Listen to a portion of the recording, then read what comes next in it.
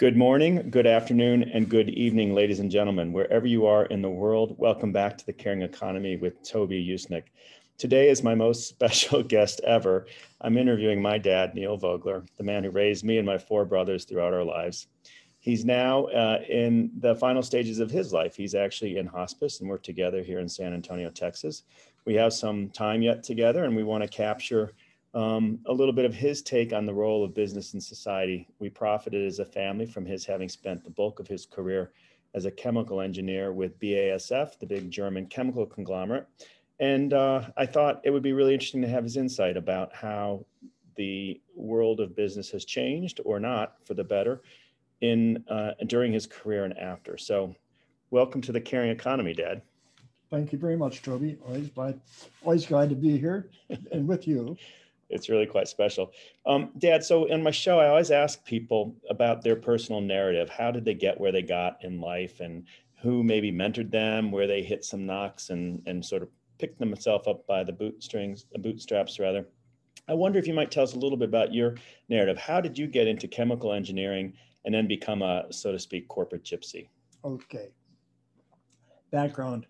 My junior and senior year in high school, I had a super excellent science teacher, Chief Biden.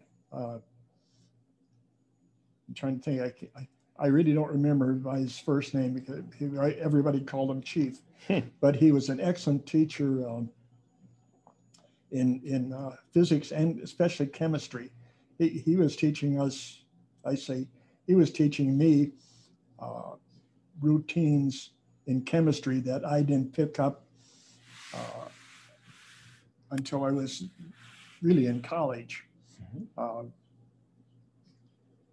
with that background, I took some tests at Michigan Tech, which was a engineering school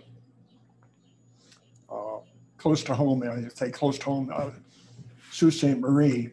Because you were born in Upper Michigan, Lower Peninsula. Rogers City, Michigan. Yep. Minor detail. But during the rundown, I had I'm going to say it, not a knack, but had an interest in economics and in science. So one of the doctors I talked to at Tech said, engineering, and since I like chemistry and physics, to go with chemistry. So I kind of got into that and pursued it. Graduated in 1961 from Michigan Tech with a degree in chemical engineering. Yep. Interviewed a number of places. Ended up with an offer for a chemical company, Columbia Southern, which was a division of Pittsburgh Plate Glass, the chemical division. Or PPG, yep. And PPG, excuse me. And I accepted the offer and started to work in the Barberton, Ohio plant as a chemical engineer in the chlorinated solvents plant.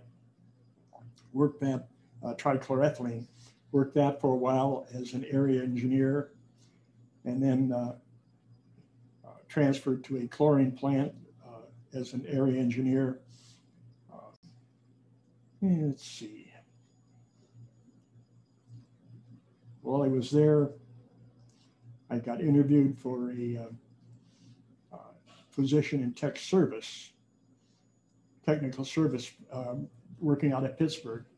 So it was a step up. So I took that with exposure with the company and moved to Pittsburgh in the technical service and bounced around there for a while. And I'll be back in Akron for a weekend visiting friends.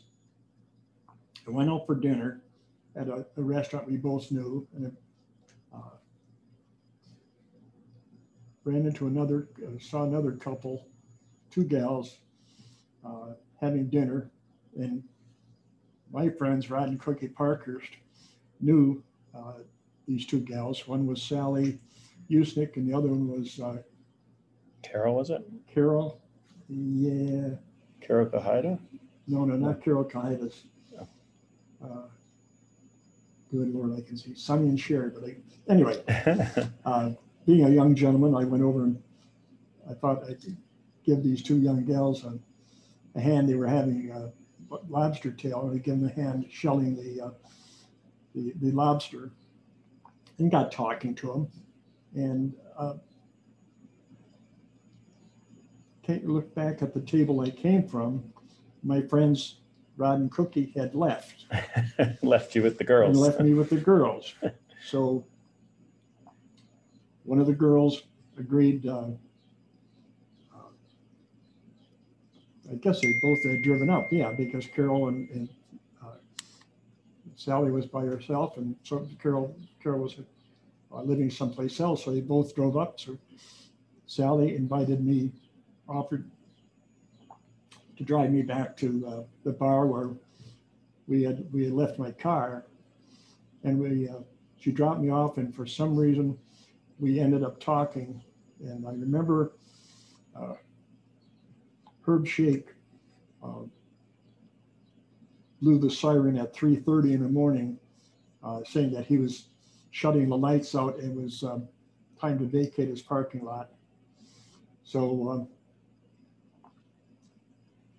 we kind of left our way, went part of our ways with, I'm saying we, Sally and I, but I went back to Pittsburgh, and she was in the Akron area, and I found more reason to go to Akron, more and more and more, and finally it was, I asked for a transfer back to engineering.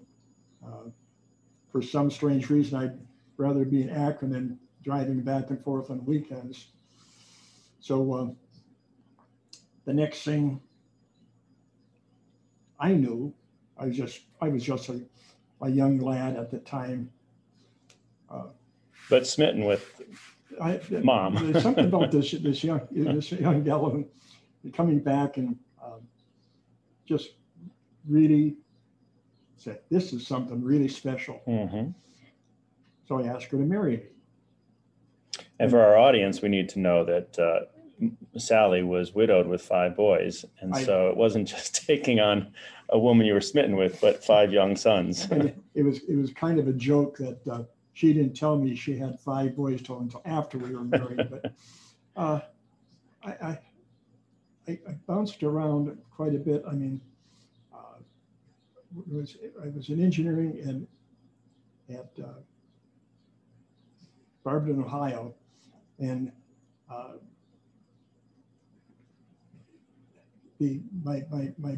my boss my boss and I were okay, but I'm going to call it his supervisor and I just did not hit off. He had a different set of values than I did, and we didn't agree. And I said, I think I should look for another job, which I did. Mm-hmm. And I hired on with a company called Wyandotte Chemical. Mm-hmm. in the Wyandotte, it was just an area just south of Detroit. Mm-hmm. And with a job as a project engineer, working for a extremely good, Tom was a good friend as well as my boss, Tom Frymore. And I traveled to a couple of plants. You joined Wyandotte Chemical? No, I Wyandotte Chemical. And you liked your boss, Tom. He shared your values. And let's see, the general, Wellington, was head of engineering. He and I didn't see the right way that I had authority to approve $500, and I'm working on projects and responsible projects in the hundreds of thousands of dollars, but I could only approve 500. And I thought that was bad news. And at this time, married, living in Groseal, I got to know a number of friends. One of them happened to be Marty Paulson, who was a marketing manager in the chemical division, and we're kicking around talking about responsibilities and frustrations. And Marty said, maybe you should do something in marketing. And was this with Wyandotte Chemical as well? This is with Wyandotte Chemical. Okay. And was Wyandotte Chemical a subsidiary of BASF, or was that come later? Nope. Okay. When I joined Wyandotte Chemical Engineering, maybe about 6 or 8 months later, BASF acquired Wyandotte Chemical. Mm-hmm. So coming back to Marty Paulson, Marty said about, well, maybe you should try something else, like maybe marketing. And he also made it much more attractive from a monetary standpoint, which was not a problem. So I took a transfer from engineering, from a project engineer to a assistant product manager in industrial products, mm-hmm. Which included chlorine, a number of other well, chemical substances, because that's the nature of the business. Anyway, yeah. And worked in that for a while, maybe a couple months or whatever, and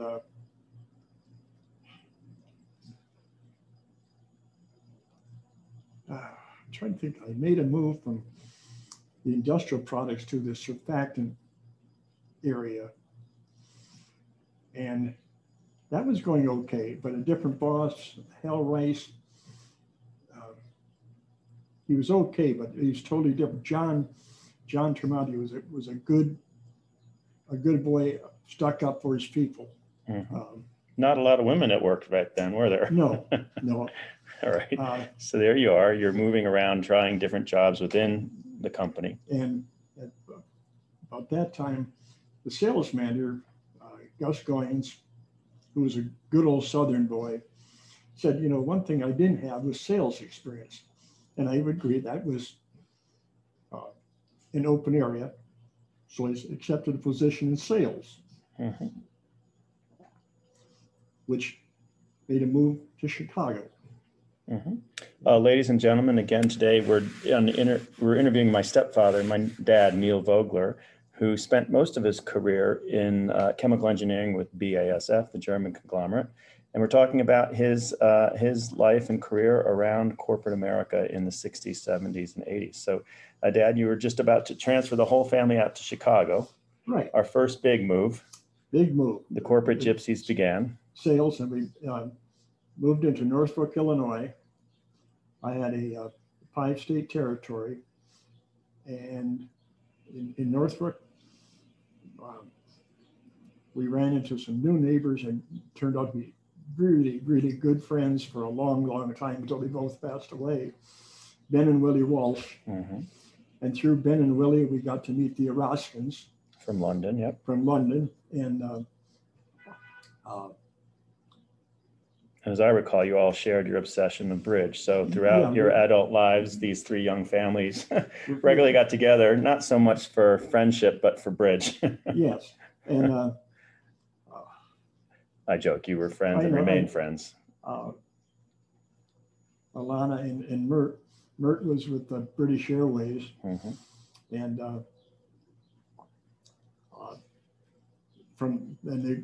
they were here in the States, and their kids were going to school in London, and Alana was going home to visit the kids, and on BOAC, which is the precursor to British Airways, British Overseas Airline Corporation. Yep. She asked if Sally wanted to go along, and at no charge.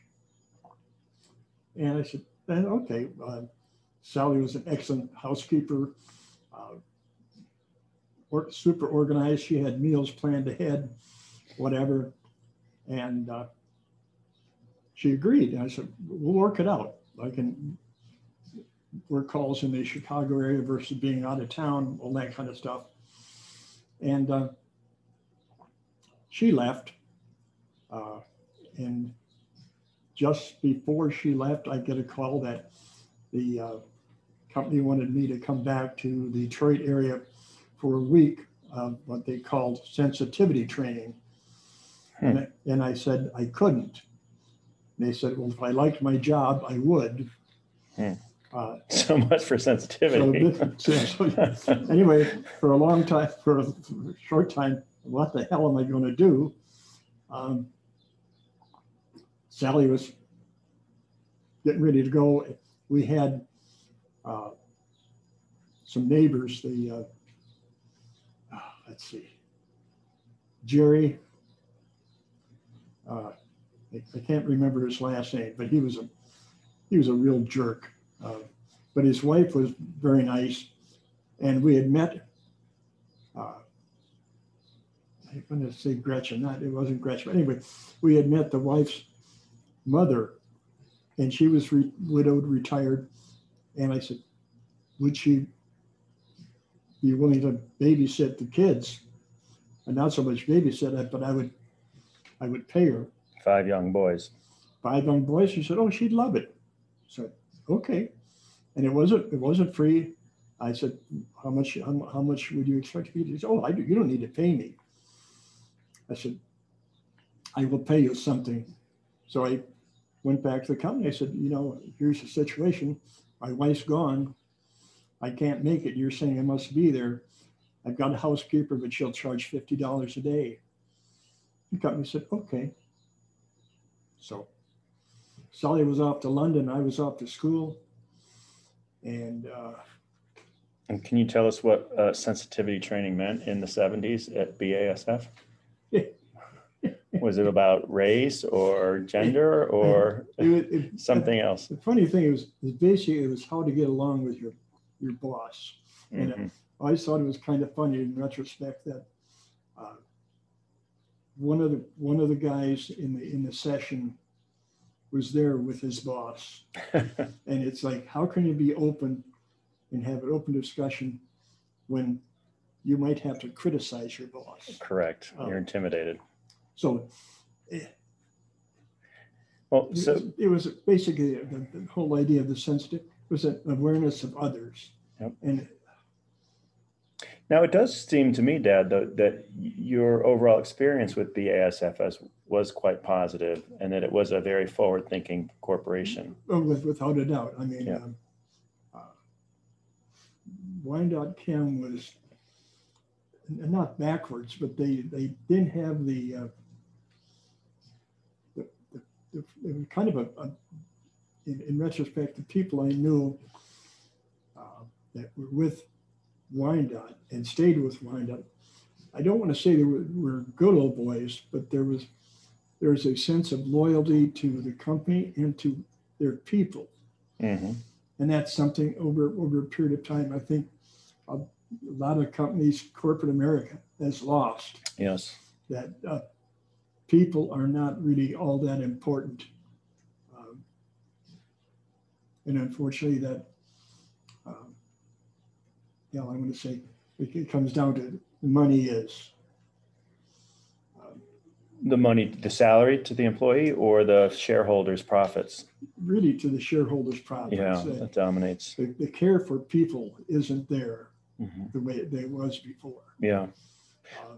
Well, I wonder if in hindsight, did BASF function purely for profit of its shareholders, or did you have a sense as an employee that they were in fact vested in you and your family? It seemed to me that they were vested in our well-being. Yeah, mixed emotions, because they were, my experiences, there's a lot of play with individuals, but there were also instances where money was more important.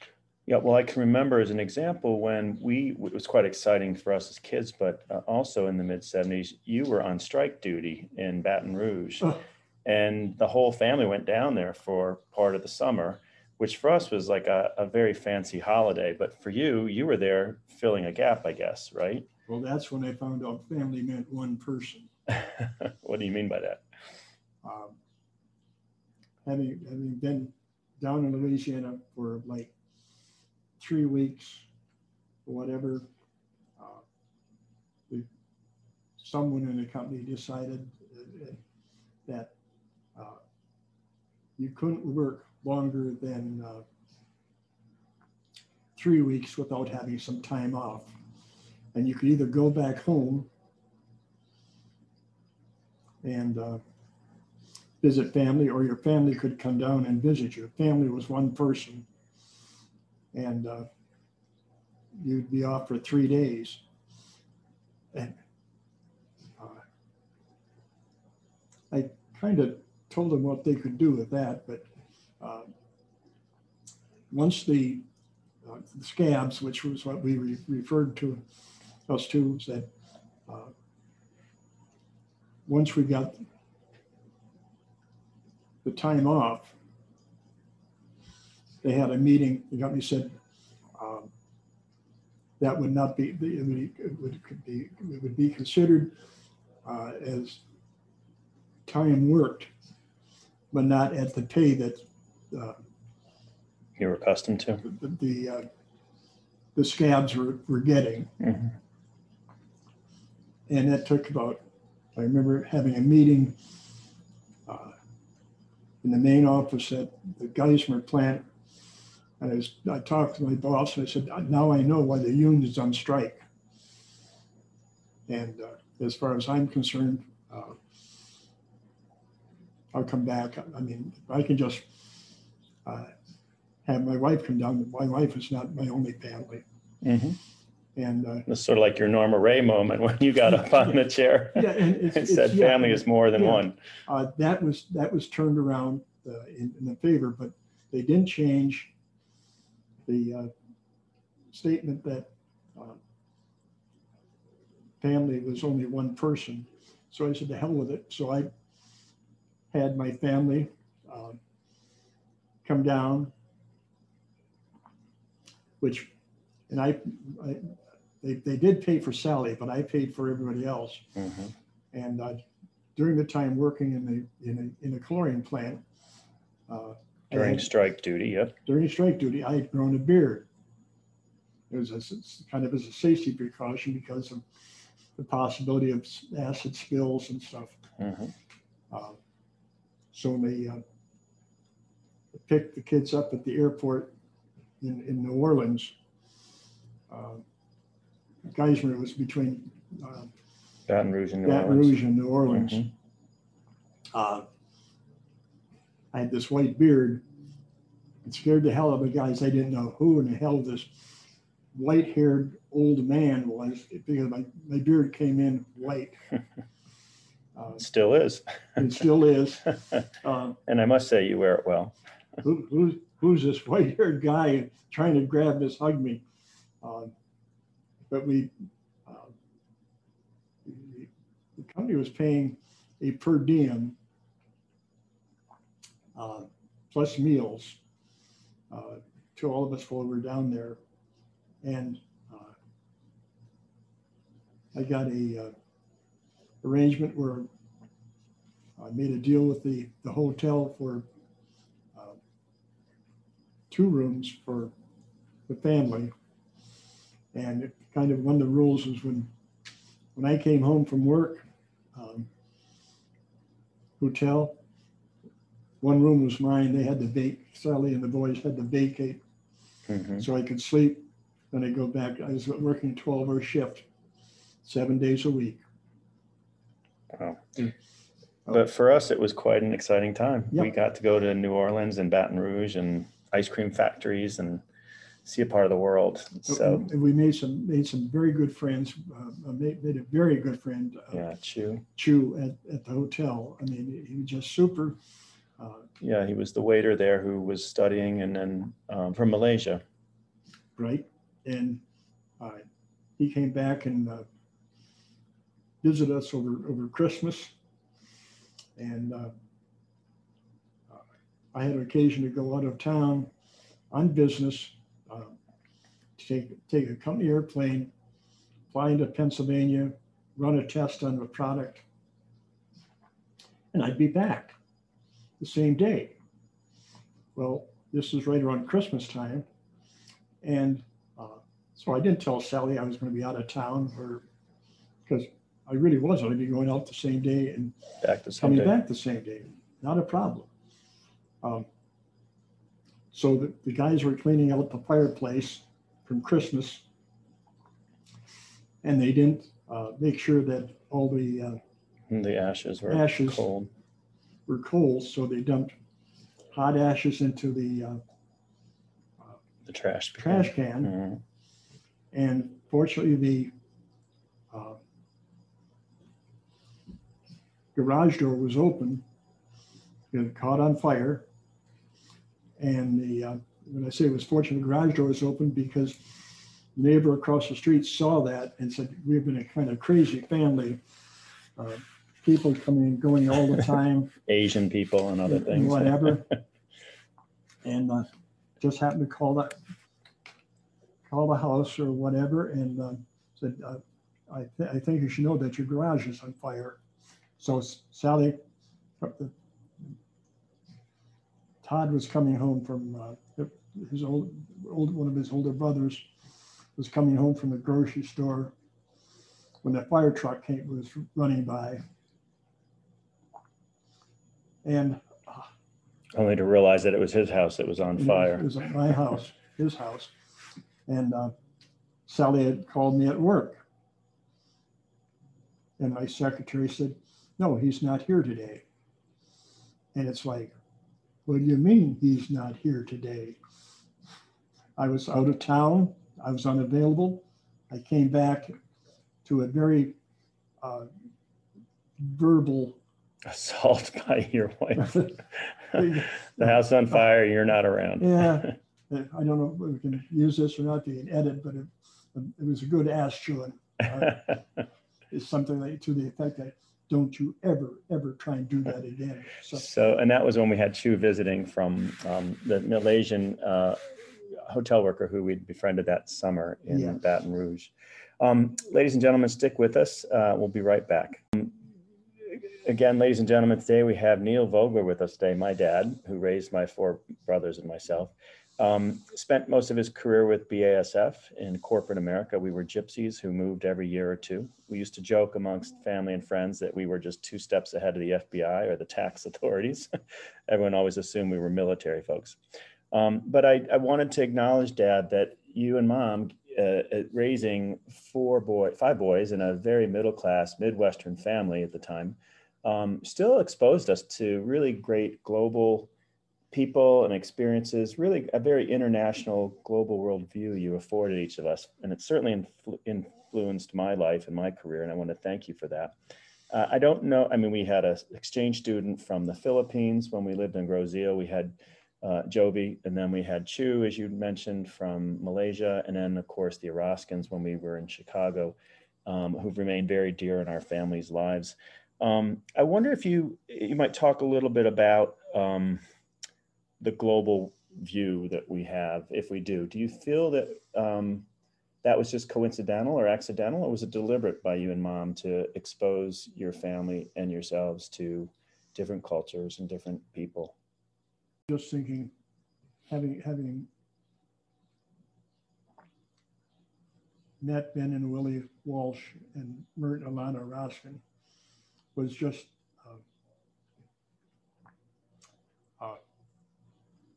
meeting and molding of just really a great friendship.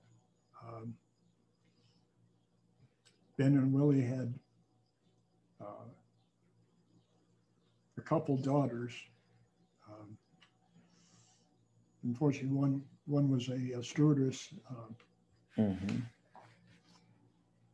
passed early. Yeah. Passed early, and it wasn't an accident or whatever. It was disease or unfortunate.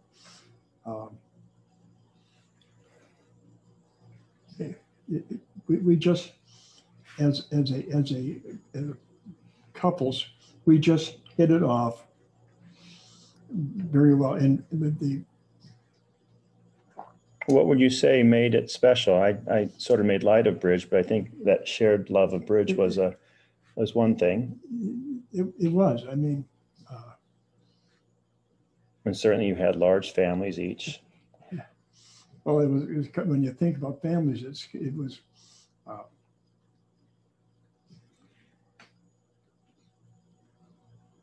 maybe you guys were their surrogate children while they were here. When I said Ben and Willie were here, because the Erasmus kids were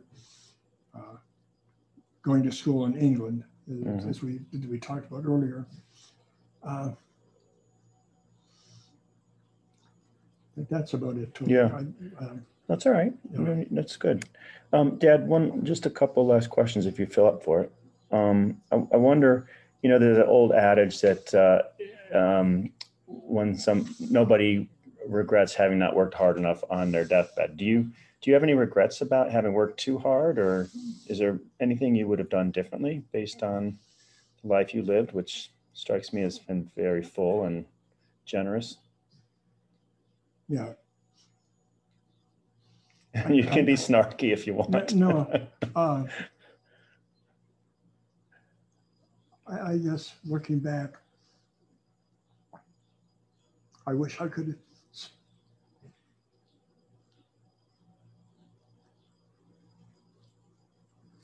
spent. It's all right. Spent what?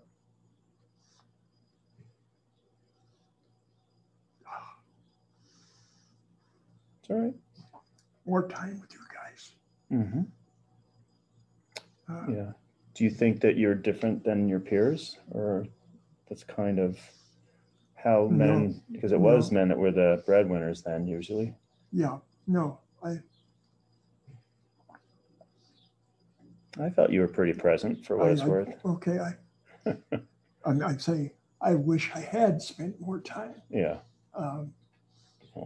Because that's one thing that you may say, I don't have the time, but we'll all encounter circumstances. You can be saying that there's no way in hell I can do it, but the circumstance, what would I say?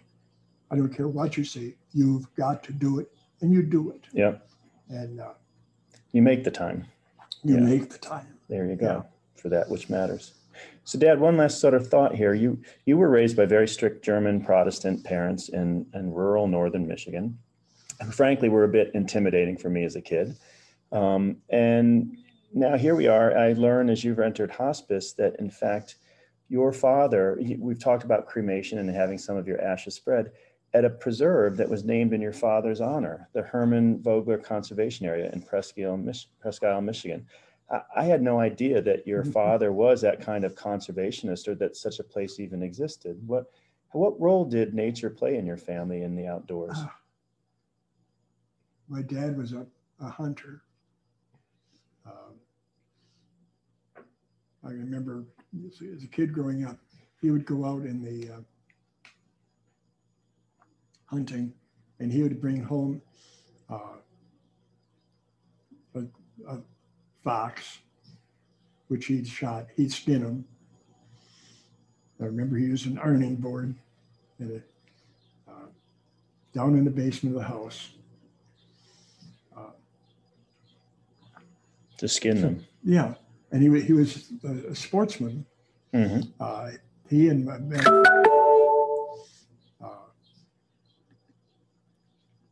brother-in-law Donnie, my dad,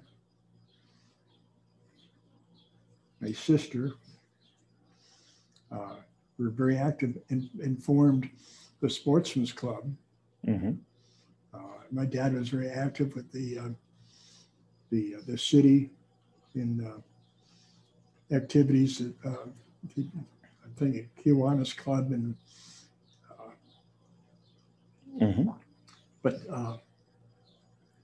with the Sportsman's Club, they built the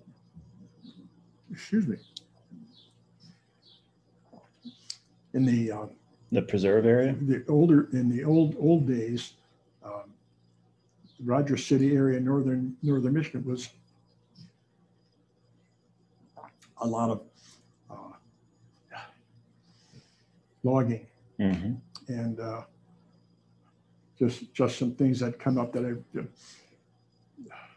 A lot of things are destroyed, or yeah, a lot of things are tried. I'm thinking there was a state highway, M68, between Rogers City and the nearest town of any size would have been Onaway.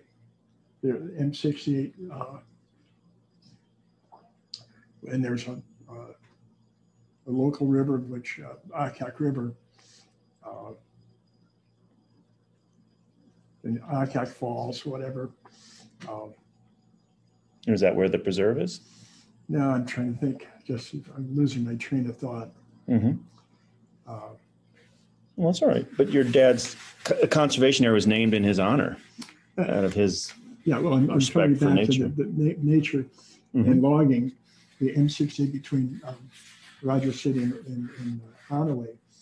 For the longest time, I remember it was a dirt road, even though it was a state highway.